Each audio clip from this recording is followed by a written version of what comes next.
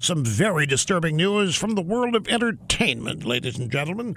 New study, San Diego State University Center for the Study of Women in Television and Film, looked at dramas, comedies, and reality shows across all platforms, broadcast networks, cable channels, and streaming services.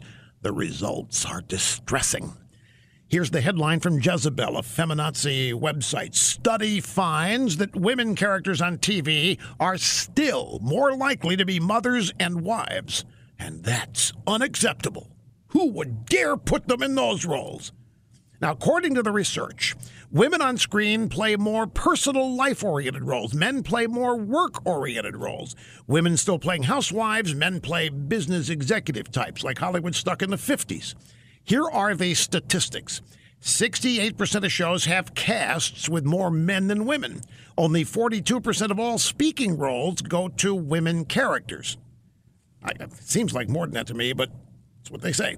Behind the scenes, it's even worse, folks. 85% of programs have no women directors. 75% have no women editors. 67% have no women producers.